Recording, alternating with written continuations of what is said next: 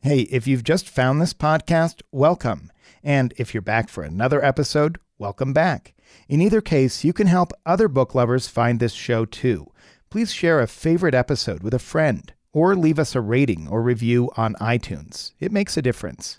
From Wyoming Public Media. This is spoken words. Spoken words. This is Spoken Words. I'm Micah Schweitzer.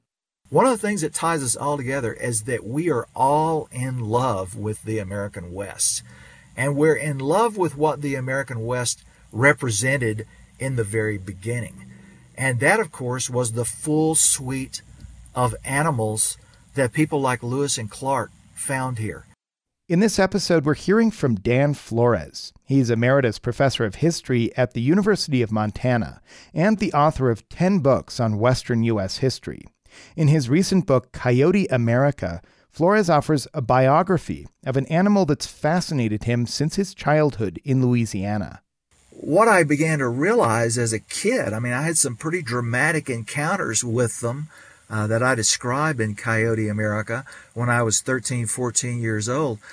And it set in my mind this kind of question about what's going on with coyotes being in Louisiana.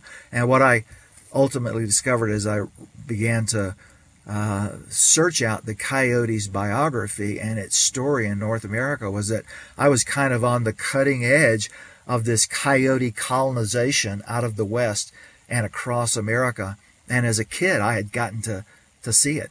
Flores knows a book about coyotes might be a hard sell in ranching country like Wyoming or Montana, but he asks his audience to approach with an open mind.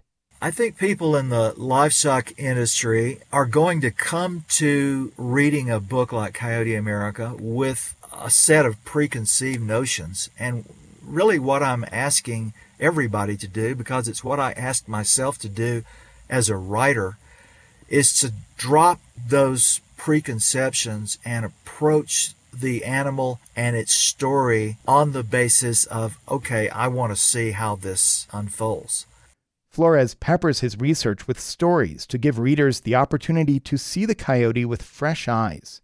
Here's Flores reading from a section of Coyote America where a Navajo boatman named Marcus Buck has an unusual encounter with a coyote. Among the Indian and white homes in and around Bluff, a particular coyote had been causing trouble, killing sheep, chasing pets, and attracting attention to itself. Bluff is no Chicago, with a population of about 350 people rather than 9 million. But like so many big cities across America nowadays, small towns, like the one where my parents live in Louisiana, had also acquired resident coyotes. An occasional one becomes a problem. So the Navajo chapter leadership asked Marcus if he couldn't hunt down this coyote and take it out. A few mornings later, Marcus was in his truck on the edge of town, bouncing slowly along a dirt road, his rifle in the gun rack behind his head, when out of the waist-high sagebrush, a coyote stepped into the road no more than 25 feet away. Marcus braked to a stop. The dust from the truck tires rose into the air, briefly obscured the coyote, then settled. The coyote was still there, standing broadside to the truck. Marcus reached behind him and grasped his rifle. As Marcus told me this story, we were floating through a calm but gorgeous stretch of the Colorado River below Lava Falls Rapid. Crenulated black lava flows and irregular dikes and blobs of lava decorated both banks of the river. Marcus and I were alone on his raft, the rest of our group bobbing along in 5 more yellow craft some distance downstream. I was sitting behind him and couldn't see his face as he told me what happened then. This coyote walks nonchalantly right in front of me in the road, looks at me, sees the rifle. Then you know what he does? He yawns right in my face, kind of stretches. Then he turns to look back where he'd come from, and I hear coyotes howl a ways back. So he raises his nose, throws back his head, and howls back at them. I've got my hand on the stock of the rifle, but I still haven't pulled it down. Now he stops howling, turns back to me, looks straight as can be right at me for probably half a minute. Then he strolls casually across the road in no hurry at all, as if he knew something about me. So you never shot. I'd known how this was going to go. No, I never even got the gun down. He was just too damn nonchalant, too confident, something. And I didn't know for sure if it was the coyote everybody was looking for. But you know something? Even if it was, I wouldn't have shot. That coyote was so cool looking, so perfect. He was way too pretty to shoot. I nodded. Marcos had experienced one of those moments of sympathy with the world. These are moments of identification, animal to animal. They're rare. Sometimes a moment like that becomes unforgettable because the dialogue of body language isn't getting filtered by the cultural thoughts in our heads, by loaded language like depraved or gangbanger or arch predator of our time. Each sees the other for who he is. Although rare, these are the kinds of moments millions of us need to have so we can coexist with coyotes, urban and otherwise. For Flores, the American West cannot be understood apart from the story and presence of coyotes. Well, I have to think of the coyote as one of these iconic animals that's almost indistinguishable, really, from Western history, because coyotes appear every time you look at beginnings in the American West. A coyote is going to make an appearance very shortly after the story begins. Coyotes were encountered by the Spaniards who settled the Southwest and California almost immediately. In fact, as they moved up from Mexico into places like New Mexico and California, they were seeing coyotes all along the way. Lewis and Clark, as soon as they reached the edge of the Great Plains in 1804, they began to see coyotes. They don't know what they are. They think they're foxes at first. They finally decide that they're a version of wolves, and so they give them the name prairie wolves. But I think even in our popular culture, I mean, the coyote is a coyote howling under a western full moon is about as iconic an image of the West as you can get. It's right up there with Mustangs running across the prairie in the 19th century. In his view, the coyote's howl is the original national anthem. Flores believes the sound links us to our past. When we listen to coyotes howl, I mean, and that's one of the things about coyotes as a symbol of the American West, is that we experience them with more than one sense. It's not just that we see them merely, but we hear them. And in fact, we hear them quite a bit more than we see them. And so we're experiencing them with a sense. The sense of hearing is kind of an indelible one in our brains. It's why whenever we hear a song playing on the radio from when we were in college or when we were teenagers, it immediately can conjure up a time for us.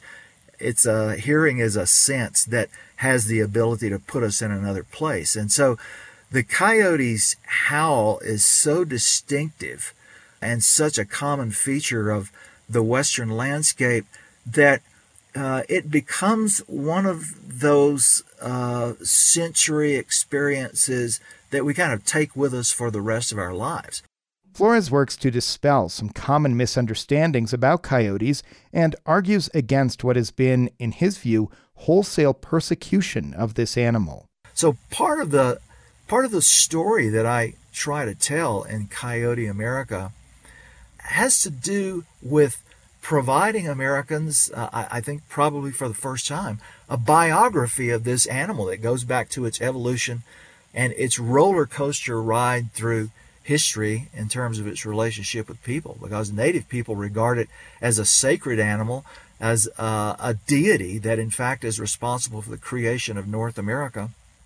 We Europeans arrive, and once we encounter coyotes, we sort of draw this assumption that, well, it's sort of a junior wolf, and so it deserves the same kind of treatment that we turn over to wolves. But we do it all without ever trying to find out any real information about them. And so the purpose of Coyote America really is to sort of lay out the story. I didn't set out in the beginning to write a pro-coyote book or an anti-coyote book either. I just set out to try to write a biography of this animal and let the chips fall where they may. And the story turned out to be one that I think most people are going to really be surprised at, and a lot of its turns and twists. Flores hopes his book will foster a new tolerance for the coyote's presence in modern life. Coyotes are always going to be symbols of the West, I think, for everybody across the board. One of the things that ties us all together, no matter which side of the spectrum we're on, whether we're fighting to preserve the West as it existed in the 19th and early 20th centuries, or whether we're new arrivals in the West and advocates of new Western culture. One of the things that ties us all together is that we are all in love with the American West. And we're in love with what the American West represented in the very beginning. And that, of course, was the full suite of animals that people like Lewis and Clark found here. We're all enamored with that because it conjures up for us what America was like before we began really tampering with it and changing it.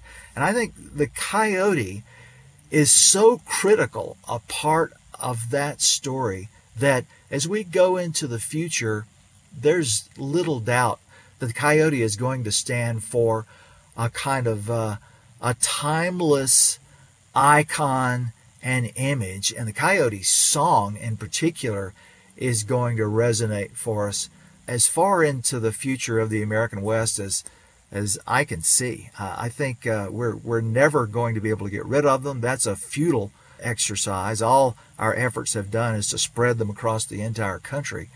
And so what we need to do is to figure out how to learn from them, to coexist with them, and to enjoy their presence on the Western landscape. This episode was produced by Teo Basquiat. I'm Micah Schweitzer. And again, if you have a moment, please leave us a rating or review on iTunes, or tell a friend so other people can find this show. Spoken Words is a collaboration between the University of Wyoming's MFA in Creative Writing program and Wyoming Public Media.